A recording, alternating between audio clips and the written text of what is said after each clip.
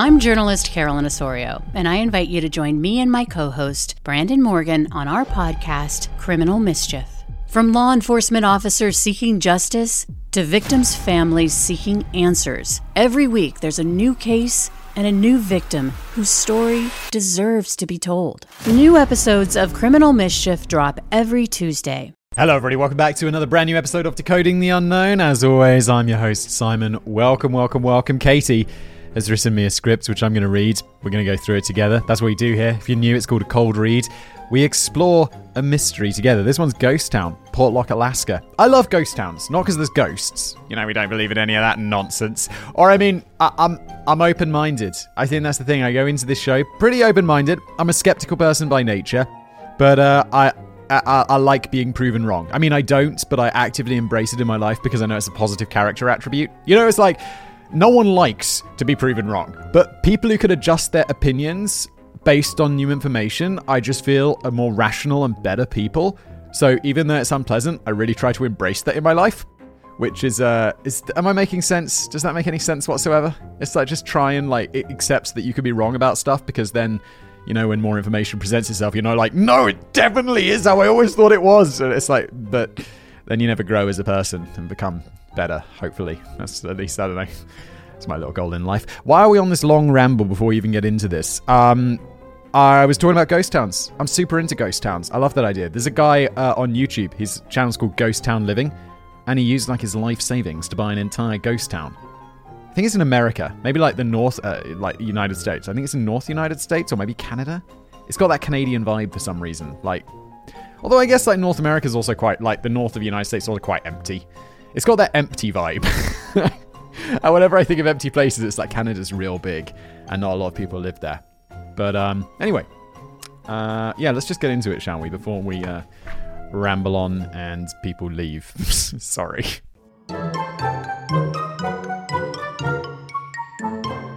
Missing people, gruesome murders, and a mysterious presence in the woods. These ghosts are walking in the woods. It's Decoding the Unknown classic, featuring cryptids, dodgy sources, and of course, a reality TV show. Woohoo! Reality TV show by the History Channel. I'm betting that History Channel, what happened to you? You used to be cool. The mystery. Let's gather around the campfire and I'll spin you a yarn about an old place called Portlock, Alaska. The Kenai Peninsula of Alaska is still a largely wild and natural place, known for spectacular glacial fords, lush forests, and great salmon fishing. There are plenty of cities and towns on the peninsula, however, with the United States Census Bureau reporting a population of 58,799 people in April 2020. Wait, on the whole peninsula? That's not a lot of people. That's like a town, or a very, very small city. Not contributing anything to the population total anymore, though, is the small ghost town of Portlock. Sitting on the northwest tip of the Kenai Peninsula is Portlock, which is also known as Port Chatham, after the bay on which it lies. Once a thriving little place with a canning factory and even a post office, the whole town was abandoned seemingly overnight in 1949. Weird things seemed to plague the area, which the Native Alaskan people had always steered clear of. It wasn't until the late 18th century that anyone started settling the area after the cannery was opened in around 1900. The settlement grew and the post office was established in 1921. But bad things seemed to happen in Portlock. The residents had many stories to tell of a strange, malevolent presence in the woods. Parties of men had gone on hunting trips and disappeared, never to be seen again. In 1931, a man called Andrew Camlock was found dead with heavy logging equipment that no human could lift as the murder weapon. Oh, That's not how you want to go. How were you murdered? With a weapon that someone just couldn't lift. That's just not going to be a good time. In the 1940s, dismembered and hideously injured bodies have been found floating in the lagoon or in rivers. Some sources have quoted up to 36 deaths happening over a period of around 20 years. Occasionally, incredibly large bipedal footprints have been found in the woods, near death scenes of large animals such as moose, whose carcasses had also disappeared. Is there some Yeti in the woods? I mean, I think most of the time, the idea of a Sasquatch or a Yeti or whatever, abominable snowman, are those all the same thing? It's not very likely. But the idea of some giant wolf, I mean, these things can happen. Like, you can get, like, mutant creatures. Have you heard of a liger? It's a mix between a tiger and a lion. Like, when a tiger and a lion, you know, get their groove on. And I can't remember which way round it goes, like whether it's the lion or the tiger that's the female. But either way, one way, when it happens, you get an absolutely massive animal called a liger. It's bigger than the tiger. It's way bigger than the tiger. It's way bigger than the lion. And I'm like, okay. Like, and no, you know, this isn't like, I don't feel like everyone knows about ligers. I found out about ligers when I made a video a few years ago, and I was like, this exists?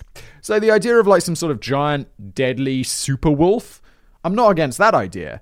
Like a bipedal wolf or a bipedal creature doing this, I'm a bit like, well, we've never seen that, have we? But there's probably been giant wolves at times in history. There are giant people. I mean, that seems more logical and possible. Giant wolves. The cannery workers had upped and left, although I'm not sure a giant wolf is going to be like wielding logging equipment.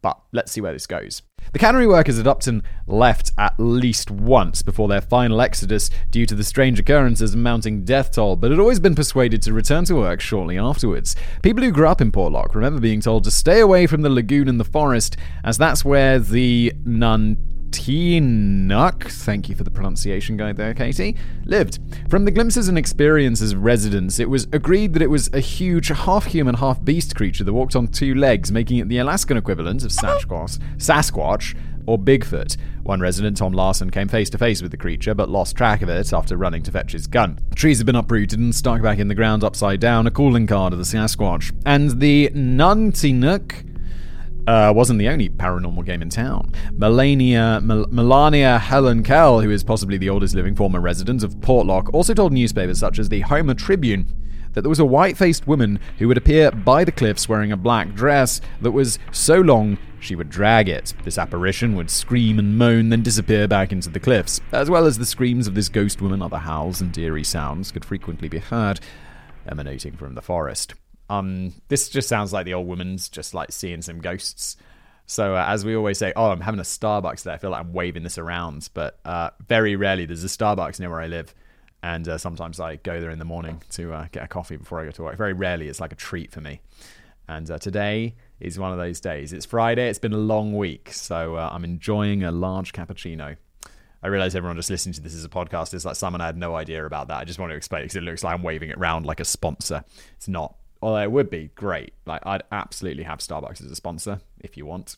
That'd be cool. By the time what I was saying about the woman seeing the ghosts. I'm always like, you know, if you're seeing ghosts, step number 1, get a carbon monoxide detector. Because, yeah, carbon monoxide poisoning leads to all sorts of brain issues. And, it will kill you eventually. So, I mean, even if you aren't seeing things and you have a gas boiler in your house, go get yourself a carbon monoxide. I've got 2 in my office and I've got 1 at home.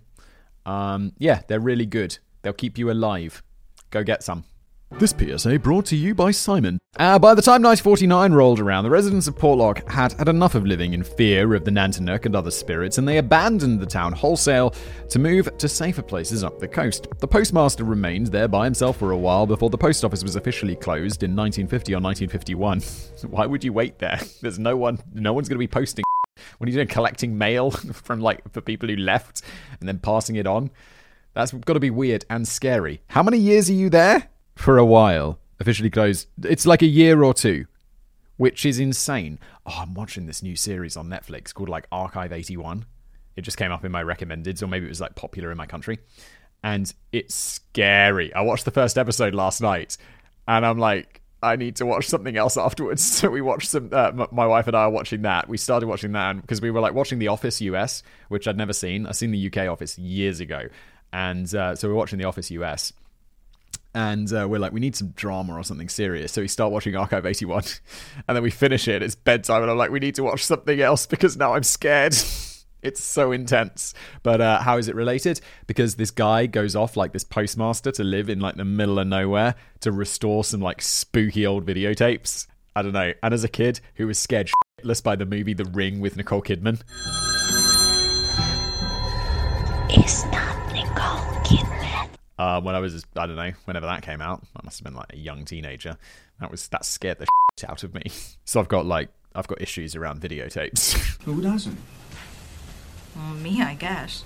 Now all that remains of Portlock is a couple of rotting buildings and a sense of tension in the air. The area has been explored by people since the abandonment, and it's been common that they experience a feeling of unease and being watched. A group of hunters in the 1970s, for example, came back with tales of something having stalked around their tent on 2 legs for 3 nights in a row. Cowards! Go out there and see what it is. In December 2021, a TV show set out to explore the ghost town of Portlock and see if they could uncover the truth of what lurked in the forest. No, it's not a History Channel production. Come on! Sometimes I realize I'm very predictable. Just become a very predictable person. Production, but it might as well be, and we'll begrudgingly talk about it a bit later on. But first, begrudgingly probably because it's just some money-spinning operation. But first, let's break down the urban legends surrounding Portlock and see where that leaves us. Here be monsters. What cannot be denied is that Portlock was definitely a busy town whose inhabitants upsticked and moved away pretty much en masse. Was it these disappearances and grisly murders that were the catalyst for them to do so, though? Well, probably not. If you read any articles about Portlock, a few repeat stories come up, and as usual, they provide vague details, and you end up with more questions than you do answers. So let's go through some of the strange events surrounding the town and see if we can get to the bottom of any of it. I'm betting, no one... To move house because of ghosts. I don't know, I do this other podcast called The Casual Criminalist, where it's people are being stalked by murderers, and then they leave their houses and stuff, but there's not been any. And there's definitely been no Decoding the Unknowns, where it's we had to move because of ghosts. If anyone says that, it's always there's another reason there's something, there's actually someone, living in your attic and murdering your children, that kind of stuff. That's the normal, fare for moving house, or just needing an extra bedroom. But because of ghosts, that's a huge commitment. Selling your house and leaving town and work and whatever, there's going to be another reason why all the people left town, the cannery closed and, this kind of thing. There are some names mentioned in the stories bandied about between websites. In fact, there are generally only 3 people named. Murdered Andrew Camluck, Nantinnuk eyewitness Tom Larson, and former resident Melania Helen Kell, presumably no relation to Helen Keller. That is a stretch, Katie, but okay, because she saw the ghost, this Cal woman, but her name is completely different, and it's just a first name. I started looking for more information about Andrew Camluck, but most places where his name crops up are just repeating the same story of having him hit in the head with some logging equipment. Apparently it was a 10-foot pole or a log or a piece of machinery that could not have been moved with human hands. And that's all there is. There's no other news trace of the story of an Andrew Camluck dying prematurely or under mysterious circumstances. The only Andrew Camluck I found was actually born in 1931 when this person was supposed to have died. Sure, maybe it was the deceased Andrew's son, but it seems a bit weird that there's no mention of the dad anywhere, especially if the death was related to cryptid lore. Yeah, what are the chances? And it's so he just happened to die as the same year as his son was born? I mean, it's of course possible, but it just adds a little extra unlikeliness. I didn't think this person existed. And there's going to be records. If he's murdered by, logging equipment in the woods. I mean, they had police records in the 1930s. Someone would have looked into that and found it. But instead, we're just repeating the old story that people find on Google. That's what people do. They just, they read an article and it's they make it. And there's very little skepticism or, critical thought put into it. I like to think that I bring a little bit of critical thought to these tales. So what can we deduce here? I'm thinking that this Andrew Camluck is not a real person, or his name was attached to someone else by accident.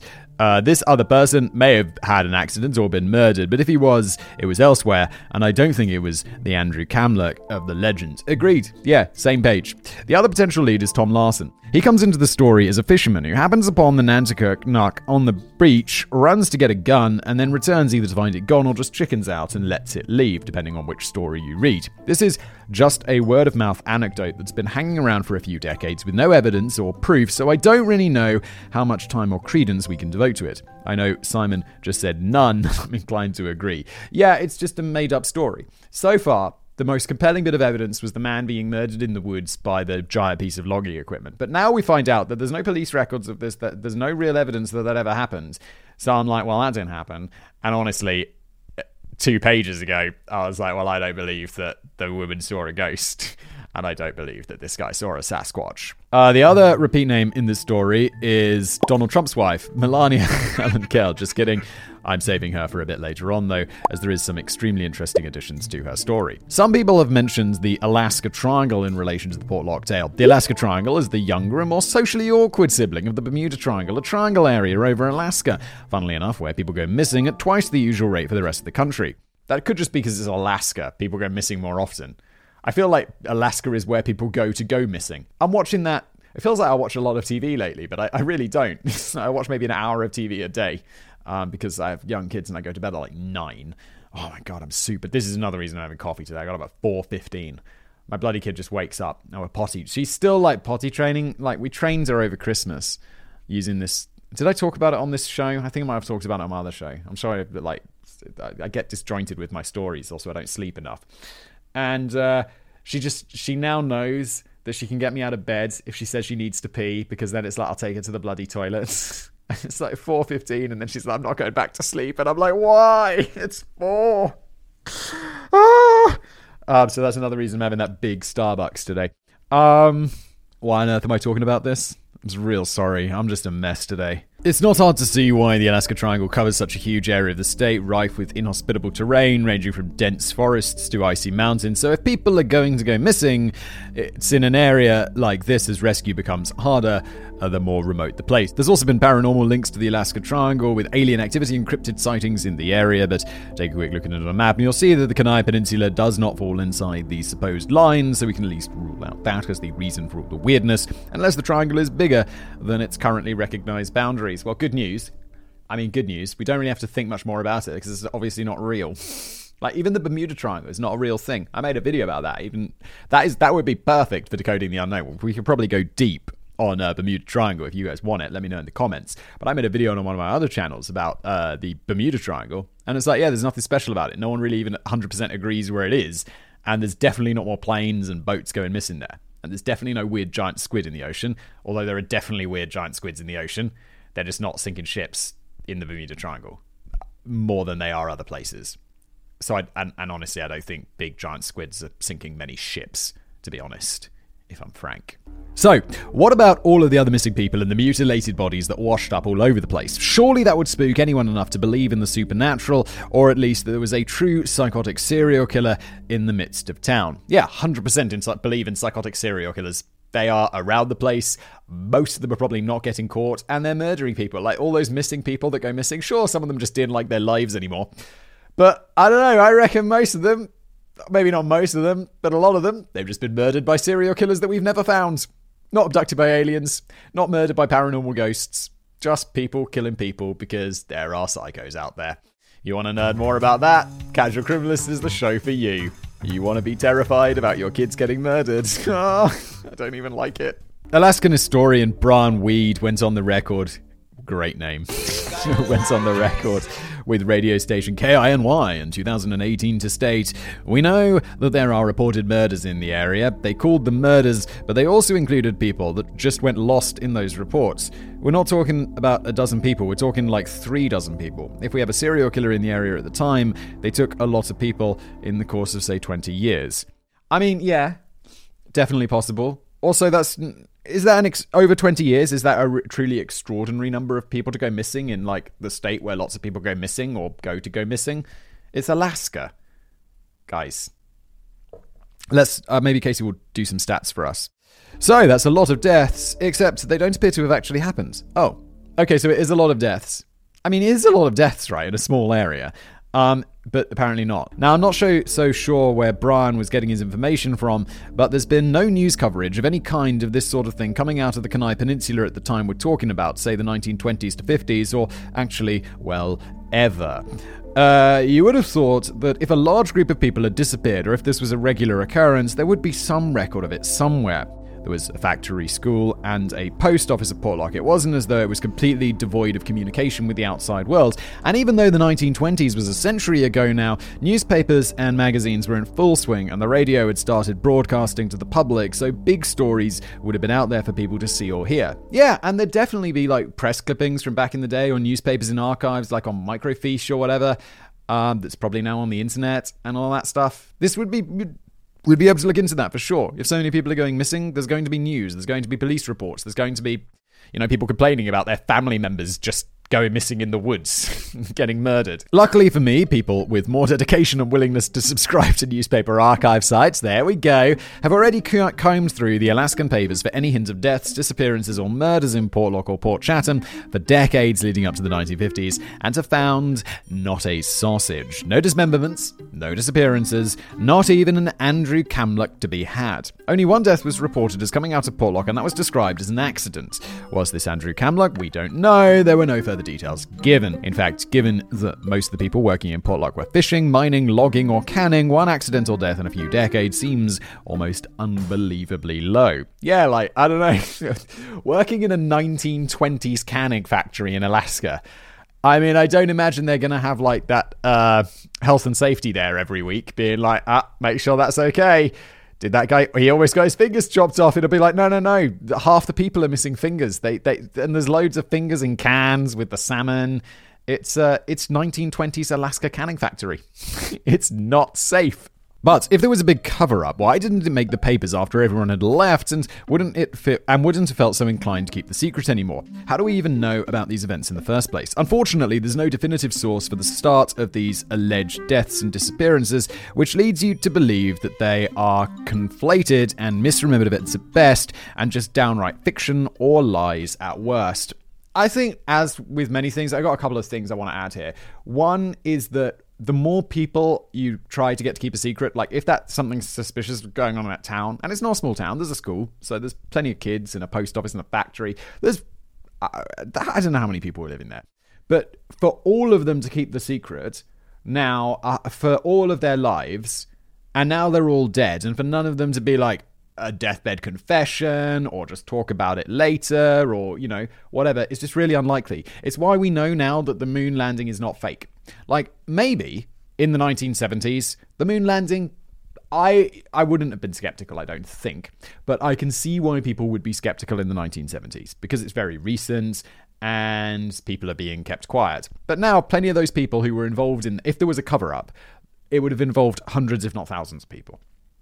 And now, many of those people would be dead.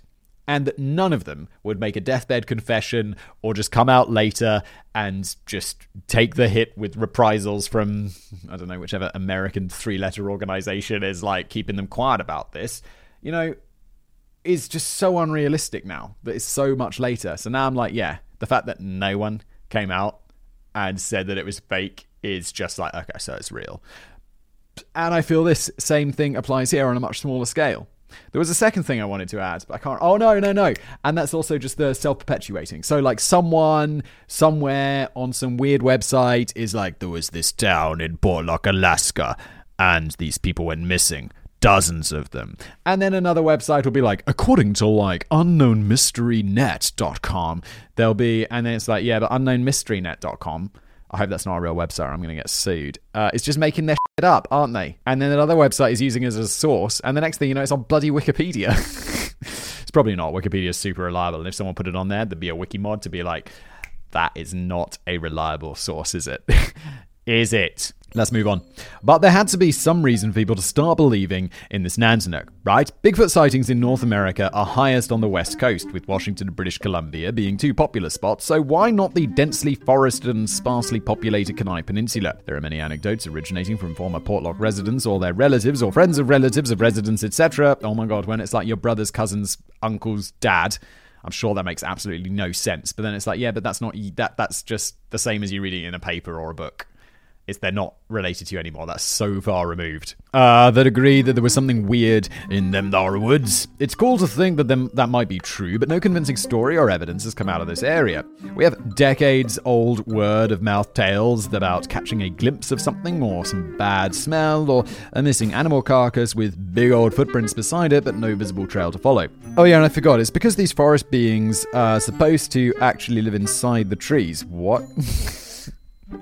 Who made this? I'm instantly like, someone made that. They live inside the trees. I don't know if like whoever wrote that is aware of this, but most trees are solid. Yeah, of course. Some trees are big hollow things at the bottom. But I mean, how many trees is that? If you go to a forest, how many trees are big enough for you to get inside? I'm going to guess on your average walk through the woods, the answer is 0. So how do they fit in there? And what about that upside down tree that I mentioned near the beginning? This is totally inexplicable, right? Well, sorry, a bit of a Reddit dive brought up sheepish explanations of backhoe drivers and construction workers who would do this to mark places or even just to mess around. So while we can't discount the activity as having been carried out by a cryptid, real-life humans have already admitted to doing it. Logging was carried out in the forest around Portlock. Remember the possible death of Andrew Camlock, or maybe someone on that crew did it. Yeah, okay, maybe he was murdered, and if there's trees upside down, I'm not instantly like it's the wolf beast. I'm like, okay, some logger thought it would be funny or had a specific reason to turn a tree upside down. It's weird, but okay, dude, whatever you're into, man. You want to turn some trees upside down? All right, up to you. I don't instantly jump to like weird animals doing it. Because you know what exists? People. You know what doesn't exist? Weird bipedal wolf creature. I mean, maybe. There's no evidence of it yet, is there? Simon, the upside down trees are evidence. That's not how evidence works. Not evidence. Former residents who were children when Portlock was still alive claim that they were always warned to stay away from the forest because of the Nantinnuk. Yeah, of course they were. If my kid kept going into the forest and I told them don't go into the forest, it's dangerous. There could be like rapists and pedophiles in there. And they'll be like, Dad, what's a pedophile? I'll be like, there's monsters in the woods, okay? I mean, literally true, not lying. Also, I don't know if pedophiles hang out in the woods. It's probably more schools, isn't it? This has been alleged to mean half man, half beast in the local dialects, but apparently this is not the case. It actually derives from a similar word, Nantina, which means something more akin to a people stealer. It's more likely for people to warn their kids that a child catcher will get them if they stray too far than some sort of paranormal forest wildman. But as folklore and legends grow, meanings get altered, relevance gets put on to wrong things, and now a basically made-up word is believed to mean the Alaskan Sasquatch. And how long are these things supposed to live? People are visiting Portlock even now to try and get a glimpse of the fabled Nantinnuk. But would it be the same one as from the original abandonment? As I've broached the subject, I guess it's time to talk about the show subtly named Alaskan Killer Bigfoot. I hate this. I hate all of this. This bull money-spinning History Channel style shows. And no, it's not a History Channel thing. It's on Discovery Plus. And full disclosure, I've not subscribed to Discovery Plus for purposes of this story. That's okay, Katie. Honestly, I didn't really know much about Discovery Plus. I don't have Discovery Plus. I already have, there's so many subscription services. Somehow, I realized the other day I'm paying for 3 individual music subscription services. And I'm like, but it's all the same. It's not like they have different shows. It's all the same. Oh my God. Well, I subscribe to YouTube Music because it comes with YouTube Premium. I subscribe to Spotify because I've subscribed to Spotify forever. And then I got Tidal because I got a nice pair of headphones and I wanted to listen to Tidal does high quality, CD quality music. And yeah, now I'm paying for 3. So somehow I'm paying like 20 something bucks a month for music. I don't know how this happened. And I'm not paying for Discovery Plus. I'm not getting that. Especially with shows like Alaskan Killer Bigfoot Sasquatch. No one gives a shit. I know people have got annoyed in the past that I didn't watch every episode of The Curse of Oak Island prior to the Oak Island episode, but you know, life is short, and I think the free clips you can see on YouTube more than tell the story. Yeah, anyone who's blaming Katie for not watching The Curse of Oak Island, I didn't watch The Curse of Oak Island, I never will, because I'm fairly sure it's going to be shite. And it currently is ranked 5.5 on IMDb. Savage. 5.5 on IMDb is truly awful. The Internet Movie Database, my go-to for all TV and movie ratings, so even less reason to fork out for yet another subscription. This is a very recent show, with the first episode being aired in December 2021. Wow! A group of men set off on an expedition to Portlock to try and unravel the mystery of the Nantinnuk and ostensibly to see whether Portlock can be resettled. But you know, it's only really for the Bigfoot stuff. Why would you want to resettle a town that had a canning factory? There's a reason that it went away.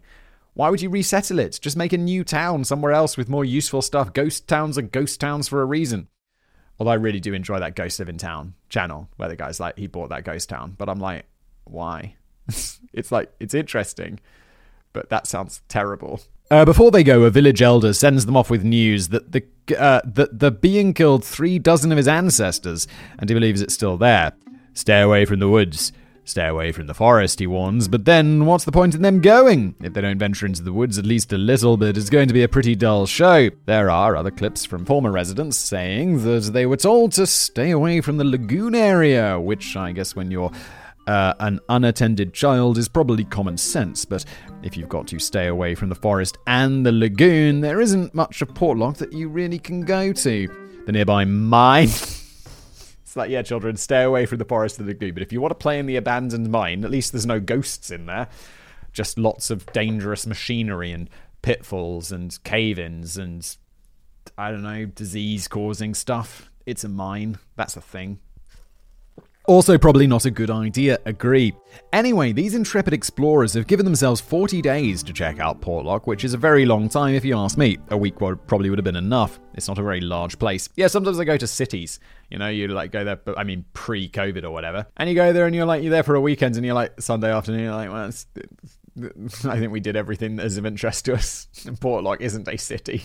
Do they find evidence of Bigfoot, Nantinnuk, Sasquatch, or Squatch, as those in the know like to call him? Well, I don't know. As I previously admitted, I haven't seen the whole show, but I'm going to go with no. As well as there just not being anything to find, they act in a contradictory manner when some possible thing does occur. For example, they're stumbling around in the woods one night when one with a torch says, "I saw her eye shine."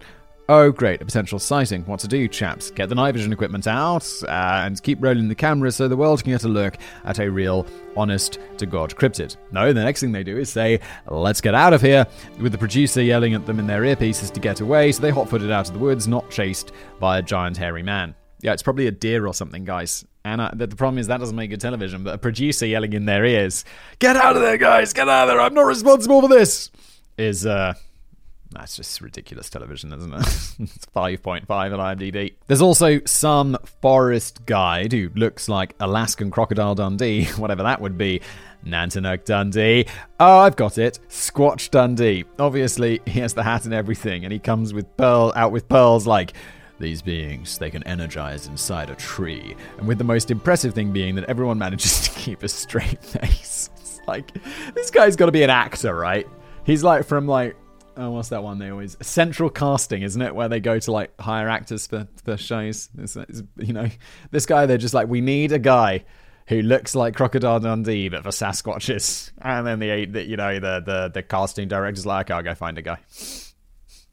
Because it's not real. It's not real, allegedly, in my opinion. Okay, enough time dedicated to this tomfoolery, but I thought I'd mention it, as it shows that the story of Portlock is still alive and kicking right up to the present day. In addition, I'm genuinely sorry for crapping all over the TV show and the stories of the Nantinnuk in general. I like to believe that there is room for unexplained things. I enjoy magic and mystery, and really deep down, I would love to have some sort of non-scary encounter with a being that cannot be explained. Yes, I would also like this. This would be very interesting to me. I'd assume that I'm going crazy, but I don't know. That would be cool. I'm definitely into that. Same. Just don't think it's very likely. And so I'm going to be, Simon, you just got to open your mind to that being possible. I'm like, that has no bearing on whether it happens or not, like, in a real sense. It just hasn't happened yet, and the stories I read for this piece have not convinced me that any further this being exists. I also went down a rabbit hole of people's experiences with similar things in other places near Portlock, and again, just not convincing enough. There's a lot of, I wish I'd taken a picture, and things like that, I suppose, which might not be at the forefront of your minds when coming face to face with a large hairy creature, but we have the technology to make this happen. My own neighborhood has set up night vision motion activated cameras in some wildlife areas around, and you see all kinds of cool stuff, including once a real life man having a poo. That's unfortunate. Yeah, I mean, generally, it's like if I'm in the woods and it's like I need to take a I'm generally assuming there's not cameras around because I'm in the woods, but then they do have those wildlife cameras, don't they? I was taking a walk the other day. I have like a holiday house in the forest. And I'm like taking a walk, and there's this big nature reserve where you can't go. And one of the signs must have been like broken or lost, because the next thing I know, it says you're leaving the restricted nature reserve, and there's a fence, like enough, just a barrier, you easily get past it or whatever. But you're not supposed to walk in there. I'm like, oh, how long have I been walking in the protected area for? And then I'm like, well, there's no cameras. And now I'm like, wait, do they have cameras in the woods? All the tales from hunters describe general feelings of unease, strange noises that they're too scared to investigate, and things moving outside their tents, which again, they are too scared to investigate. This leaves us with the big, fat nothing. Nantinnuk aside, there are some big animals on the Kenai Peninsula, including brown bears, black bears, wolves, and moose. Moose is such a weird plural. I feel like it should be meese or something, or mooses. That also sounds horribly wrong. But it's weird that moose is the plural of moose. Like, with mice, That sounds fine. No, mouse is the singular of mouse. You big brain whistle. But the stuff where it sounds okay, like, fish. There's not fishes. There's just fish. Mooses. That could be better. Which can grow to be enormous. These animals are probably also the sources for any weird noises coming from the area. I mean, if you've never heard one before and then you hear a fox screaming outside your window at night, oh my god, it's so scary. I grew up in the countryside and there were always foxes around and you're like, this is such a scary noise. It sounds like a baby crying. You're going to shit yourself. It's so scary. I listened to one story of a camper who had movement outside his tent and then her female voices speaking in his language, but he couldn't understand them. This was accepted as proof of the Nantilags. In my mind, though, I just thought it's a couple of women outside, maybe hunters themselves. There are different dialects even on the Kenai Peninsula, and if you're scared and bundled up in a tent, you may not have been able to make sense of it, even if it was a language you're familiar with. But yes, when you get into these stories, you're entering confirmation bias city, as any detail is accepted as positive proof of Sasquatches. Going back to the named sources in the Nantinnuk mythos, here is the most significant one. The other person who crops up frequently is the Portlock story is Melania Helen Kell. Okay, yeah, going back here.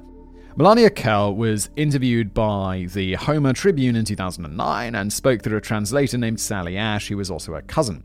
While there was no specific direct quotes from her in the piece to confirm it, it strongly implies that the reason everyone left Portlock was because of their fear of the Nantinnuk. Because this was published in a paper, it seems that was enough to be held aloft as definitive proof of the evidence of large, hairy, murderous creature. Yeah, people who think that don't understand what proof is. But what gives Melania? Could it be that she was actually just pranking everyone? In a piece published on the Anchorage Press's website in 2021, journalist and self-proclaimed Bigfoot enthusiast Darren Harp Daddy Smith did some digging and went to a first-person witness of the Homer Tribune interview, the translator Sally Ash. Sally did confirm her belief that there was some sort of Bigfoot-esque creature in the woods around Portlock, and that the place definitely had a creepy vibe to it. Her mother had told the stories as she was growing up, and her brother had apparently had a close encounter with a hairy man-thing that smelled really bad and looked really scary. To conclude the story, she said he wasn't sure if it was a Bigfoot, but there was a horrible smell.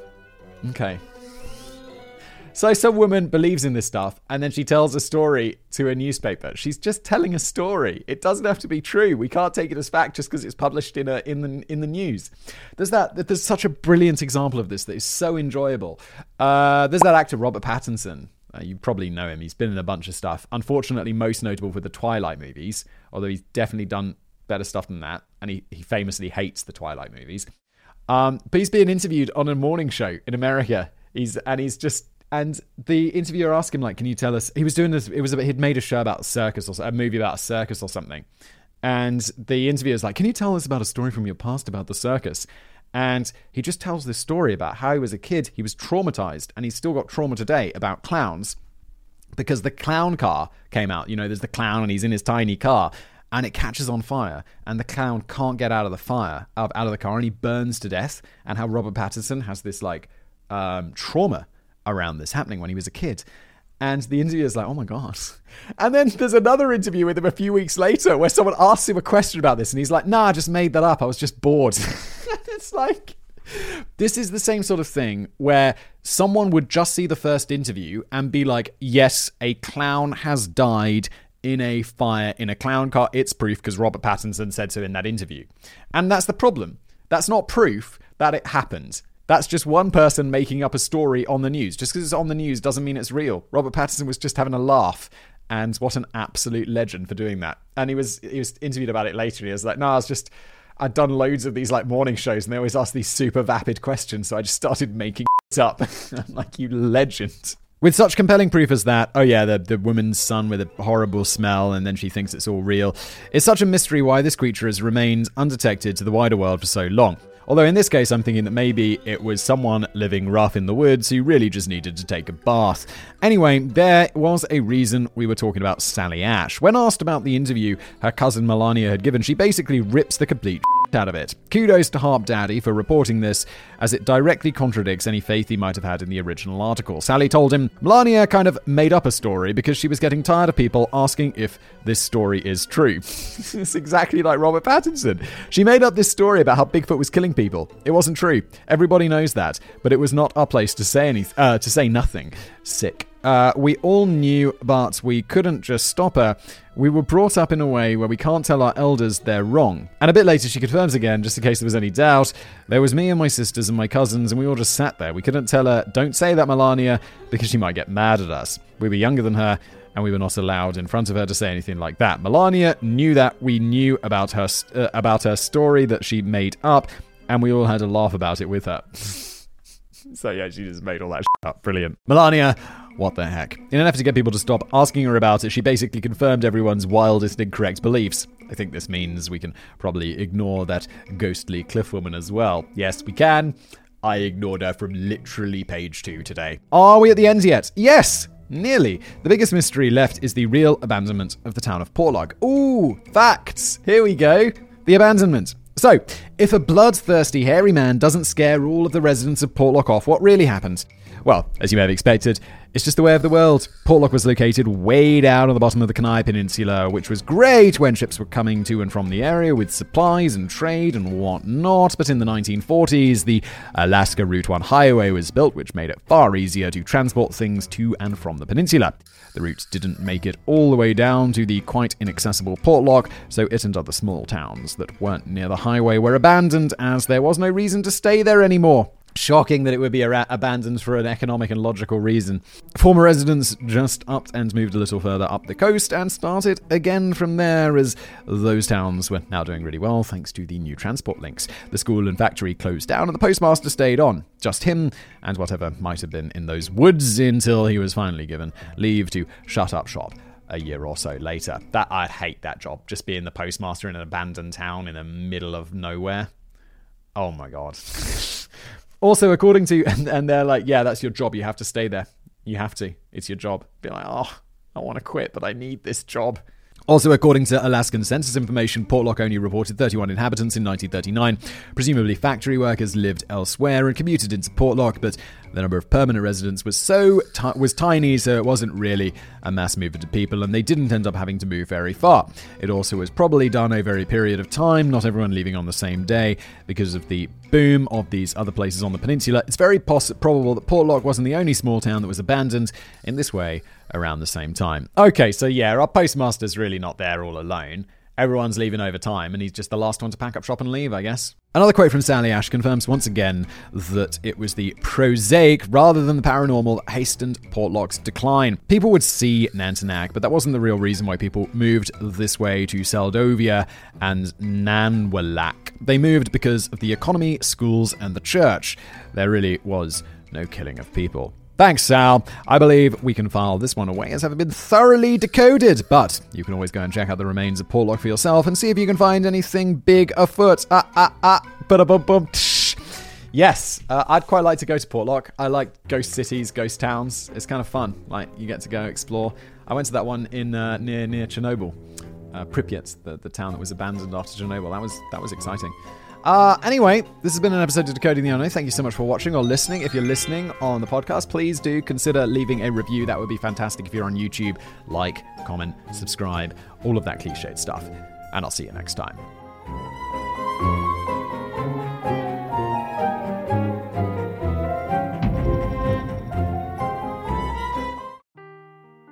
Seeking the truth never gets old. Introducing June's Journey, the free-to-play mobile game that will immerse you in a thrilling murder mystery. Join June Parker as she uncovers hidden objects and clues to solve her sister's death in a beautifully illustrated world set in the Roaring '20s. With new chapters added every week, the excitement never ends. Download June's Journey now on your Android or iOS device, or play on PC through Facebook Games.